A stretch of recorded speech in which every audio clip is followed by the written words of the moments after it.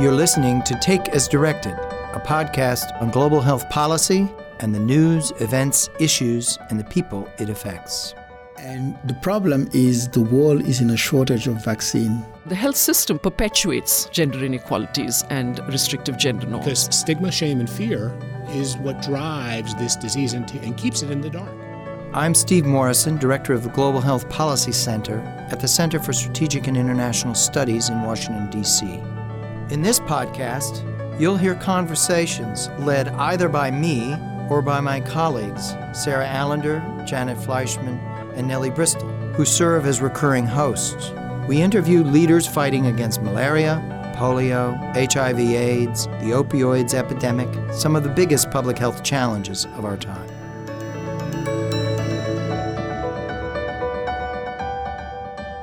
Hello, this is Steve Morrison. I'm Senior Vice President and Director of the Global Health Policy Center at CSIS. At the end of November, we released the Commission report, Ending the Cycle of Crisis and Complacency in U.S. Global Health Security. It's the report of the CSIS Commission on Strengthening America's Health Security. It includes 7 core recommendations. In this mini-series episode, we're joined by Ambassador Jimmy Kolker, who is a member of the Commission, as well as Carolyn Reynolds, who is an expert affiliate with CSIS, who played a major role in helping us develop the one recommendation that we will be focusing on today, which is the recommendation to establish a pandemic preparedness challenge at the World Bank that would incentivize countries to invest in their own preparedness. So that is our focus today. Carolyn and Jimmy, thank you so much for being with us. Thank you. Thank you. One of the core problems that we identified in the Commission report is the difficulty, the critical gap in countries investing their own finances to protect themselves from outbreaks. And by that, I mean low-income countries, lower middle-income countries. Carolyn, why is it that we see this acute gap? What are the root factors that account for this? Well, thanks, Steve. I think there are a number of them. I mean, at the top of my list is really political will and leadership. When we talk about pandemics, we're talking about crises that are invisible until they are crises. And so there's not necessarily a political reward in investing in preparedness for something that people don't know if it will happen. So it doesn't become an urgent issue until there's a crisis. And so number one is the need to really build political will and leadership to see that this is a issue of security, an issue for economic security of a country, and for the health issue. The second is poverty. We're talking about countries, low and middle income countries, and especially low and lower middle income countries, many of which are conflict affected, very fragile in nature. If we think about the Democratic Republic of Congo right now, which has been battling an Ebola outbreak for going on 18 months now. These are countries that have very limited resources, that have endemic poverty, that have a lot of competing demands for limited development resources.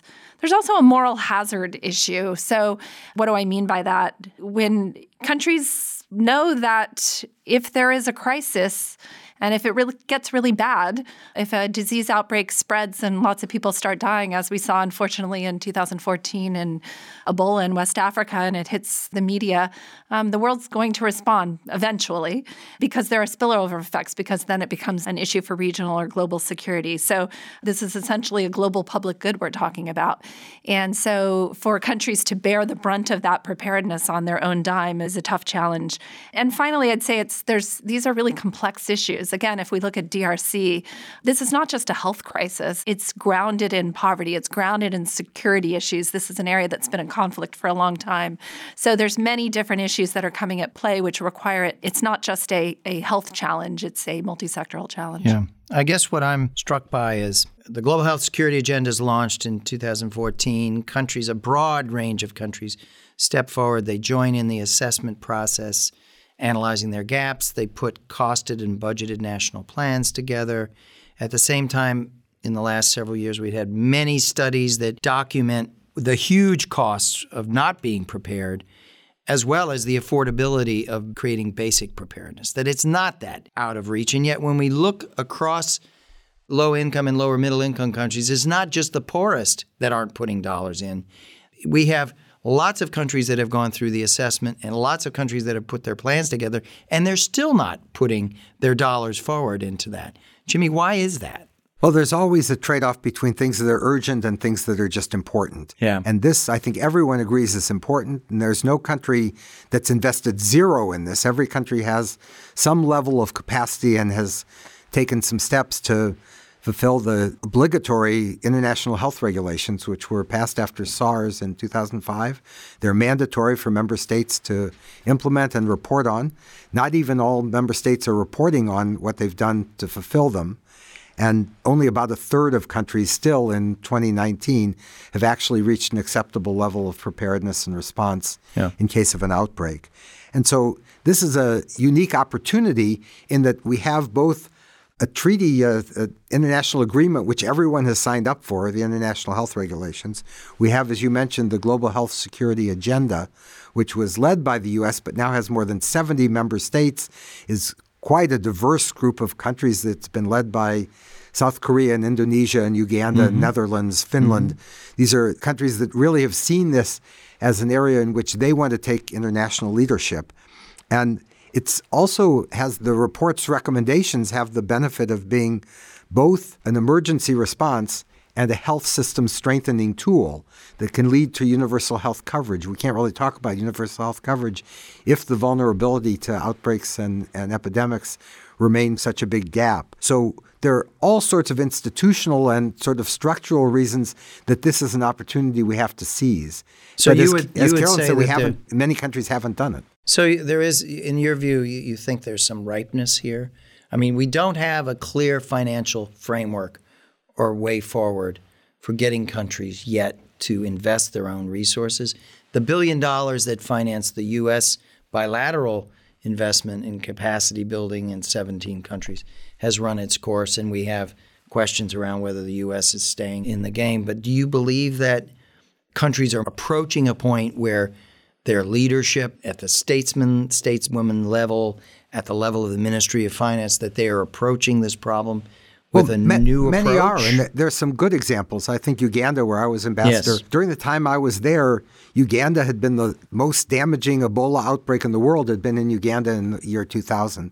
And they set up, with CDC's help, an Ebola lab in the Uganda Virus Research Institute, which is now entirely run by Ugandans. It is a world-class lab, and as we've had even the Ebola from DR Congo and the Marburg outbreak this year in Uganda, they've done exactly what one would hope a partner country would do. They've found the pathogen, they've identified its origin, they've talked about the contact tracing, and they've minimized the damage from those, which in other countries haven't succeeded in doing that.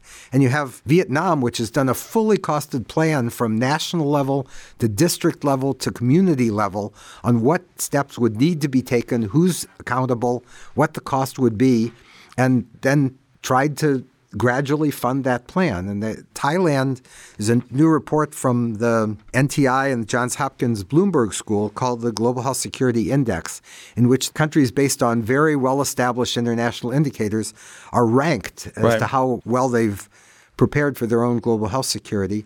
And number 7 on the list is Thailand, ahead of many, many developed countries.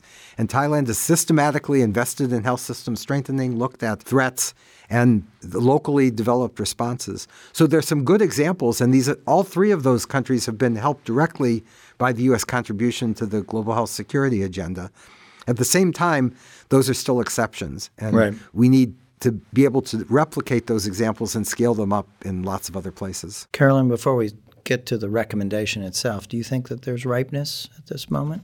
Absolutely. In fact, I think that if we don't act now, we might see some regression. For better or for worse, unfortunately, the tragedy of Ebola in West Africa really did initiate a lot of navel-gazing, a lot of discussions, a lot of reports and assessment of what went wrong. And even prior to when that crisis emerged, the U.S. took the leadership to set up the global health security agenda, as Jimmy was talking about.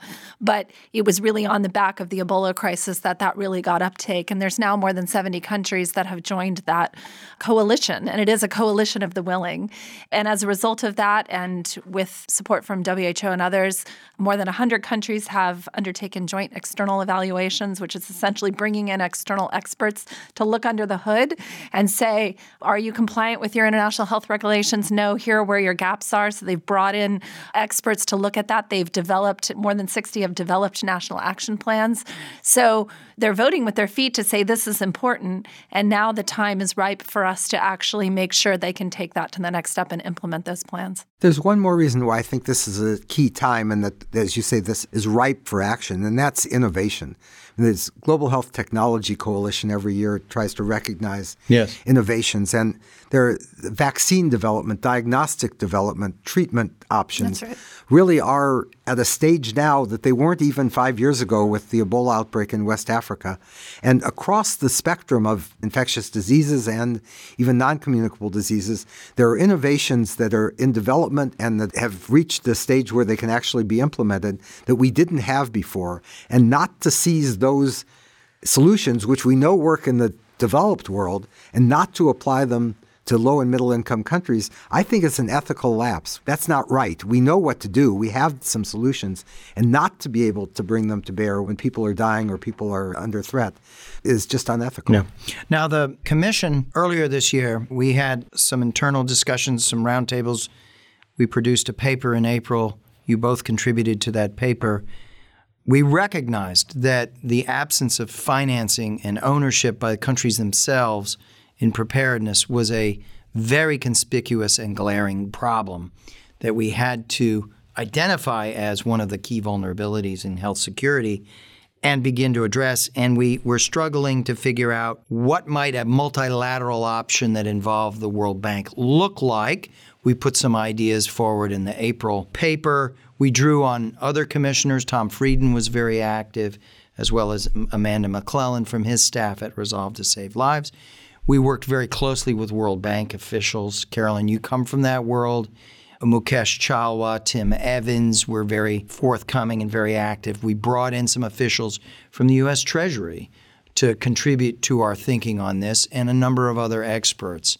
As we put the plan together for these 7 key recommendations, we turned to you, Carolyn, to help us craft what we thought was a affordable, timely, powerful, and defensible option that would help us break this problem or begin to break it and incentivize countries to come forward and put more of their own resources. It's tied to the World Bank, to the IDA. The replenishment cycle is underway. So tell us, what is this, Carolyn? Describe for us what the proposal is, its basic rationale, how it would function. Sure. So we've called it the Pandemic Preparedness Challenge, and that's very deliberate, that word challenge.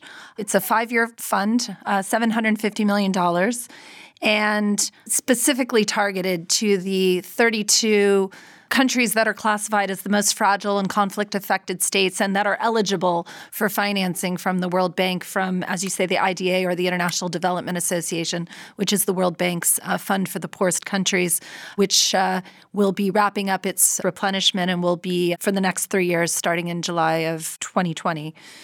The reason for a 5-year fund is tied to the Global Health Security Agenda, which has set all the countries who are members of the GHSA have set a goal of over the next 5 years to really increase their health security preparedness, and have set a number of targets to do that in line with the international health regulations. As we talked about earlier, many of these countries and these 32 countries have actually said this is important.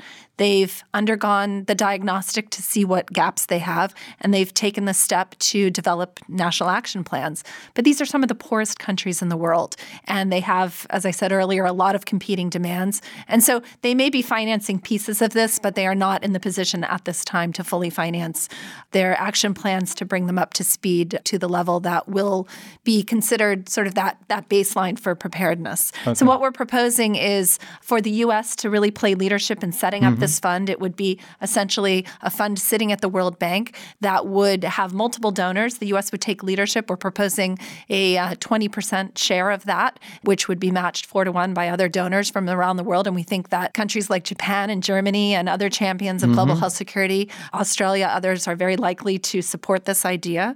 It's a very modest investment. It would require countries to put some skin in the game. The modest investment would be $30 million a year from the U.S. over 5 years, which is very small if you think about that in relation to other types of global funds that the United States have supported, but a big leveraging factor for that. And by housing it at the World Bank, it would be effectively linked to the larger pot of money that's available through the World Bank's IDA, which is not earmarked. And so while countries can tap into that to finance preparedness, we don't see them actually doing that. Why? Because they have to choose between investing in roads or investing in education systems or any number of development challenges, power grids, et cetera, all of which are also important to baseline preparedness, but they're not actually building things like disease surveillance systems, training epidemiologists, making sure there's effective laboratories, communication systems, these core capacities which are necessary to prevent, detect, and respond to crises. So this is meant to be a nudge. This is meant to be an incentive to say, we'll sweeten the pot in the next 5 years for you. The country, partner country, put your share forward and we'll subsidize the early phases fairly heavily. And we've seen this work in other cases. So there's something was set up a few years ago called the Global Financing Facility for Women, Children, and Adolescent, which many listeners will know about. That's now in its fourth, going on its fifth year. And we're seeing that work for the same kind of thing to sort of add some additional funding for countries to sweeten the pot, if you will, so that they have their existing IDA allocation. They don't have to borrow from that. This is something that will actually top that up. But it also will be more flexible funding, but it will be specifically targeted to investments in preparedness. There are metrics behind this. The idea is that, first of all, there's the requirement that countries have a plan. There's the requirement that countries put skin in the game. So the funding would not fully fund plans, but it would be a declining share over time. And you could measure over time. And you can measure over time progress linked to, for example, the scores on the Joint External Evaluation or perhaps on the Global Health Security Index. So there are metrics out there that will show progress on those investments and return on that investment. Jimmy, two things. One, what's likely to be attractive about this to, let's say, a congressional leadership of both parties looking at a proposal to make a new kind of investment in health security? What would be attractive about this kind of multilateral initiative, given where we are right now in this moment in time? Well, burden sharing is on everyone's mind, and the ability to leverage other donors and to leverage domestic spending by the affected or beneficiary countries is difficult because there are no real mechanisms. We don't have global government or other things. But this is an incentive fund in which U.S. contribution would leverage, $1 would leverage $4 from other donors. And our annual budget would depend on raising that other money. So there's a great incentive to say that this really is U.S. leadership, but not U.S. going it alone, or that this is not a bilateral program. And it's time-bound. And it's time-bound. And I guess I'd add the 2015 Sustainable Development Goals are important to every country, and they maybe less sometimes to the U.S. than they should be. But there's a goal 3D that says to strengthen the capacity of all countries, in particular developing countries, for early warning, risk reduction, and management of global health risks. Now we can all agree that that's a very important aim. But unlike many other of the Sustainable Development Goals, there are no indicators. There's no numeric or time-bound goal to this SDG, 3D paragraph. And this program would be a way of establishing some numerical goals for that, some ways of measuring progress through the JEEs, through the Global Health Security Carolyn, Index. you had a try? Yeah, and I would add, I think you've made the burden sharing case, you've made the metrics case, but I would add really strongly the country ownership case. The USAID's mantra now is journey to self-reliance. This is about encouraging self-reliance. This is about actually putting dollars to work to not only have countries build these core capacities, but to assume ownership and leadership for their own preparedness, which benefits them but benefits all of us. And it's about a trajectory towards sustainable financing where at some point the aid will no longer be needed. So the proposal, it's a call to action for U.S. leadership. You're saying let's, on a multilateral basis, make the investment diplomatically in carrying this forward? Jimmy, you're a career ambassador, career foreign service officer. What would the diplomatic requisites be in your mind if you were asked, okay, tell us how to make this work in this next phase on diplomatic grounds? What would that require? Well, the U.S. is the necessary leader, but our leadership is not sufficient. And I think working through institutions where we do have a prominent role, we're going to host, for instance, the G7, the group of 7 industrialized countries in 2020. And putting this on the agenda as it has been in the past with the G7 and the G20 to follow up on the commitments that were made 4 or 5 years ago, but also to look at the situation as it is in 2020 and say, what are the gaps that most demand our attention, and be sure that the major rich countries of the world are addressing those in their own countries, but also in the partner countries where they've pledged. And which countries do we think are likely to be responsive to our great idea about creating a trust fund and asking other governments to carry 80% of the freight? What do you think? Which are the governments that we're going to look to? Carolyn mentioned Germany and Japan, which have been in the forefront of this. I think the UK, France have also been very active in this front. The European Union is represented at the G7, and they're going to develop a new engagement strategy, and let's hope that we can put this on their agenda. Australia's been a big partner on the global health security agenda, and I also think we can South Korea. I think we can also interest other emerging markets on this. Also, this is not meant to be purely an intergovernmental initiative. I think private sector. Look, there's a strong private sector coalition around the global health security agenda, also through the World Economic Forum. They recognize that this is a business risk for them, and so I think we can find supporters there. And I think this is a big play for philanthropy as well. Frankly, there should be more philanthropy in this space. And one, health is important. Many of these threats are zoonotic, transmitted from animals to humans. And the private sector in agriculture in every country is extremely important. And getting those farmers, livestock owners, forestry services engaged in looking at this from a public health perspective and working with other sectors within their own countries is something that both this fund, the Challenge Fund, can help, and I think the G7 and other multilateral leadership can help bring about. Do you think that the World Bank leadership would be responsive to this? I do. I mean, we've had a change in leadership, but the current president, President Malpass, who spoke at the UN General Assembly and talked about the importance of actually universal health coverage and health security as being important investments. I think that the bank has been strongly on record over the last few years. It played a leading role in the West Africa Ebola outbreak. It's playing a leading financing role right now in the Ebola outbreak in DRC. They just actually, I understand, released funds as well for the measles outbreak in Samoa. So the bank recognizes that this is a threat, again, not just a health threat, but it's a threat to development. If you have a major outbreak, look at what happened in West Africa.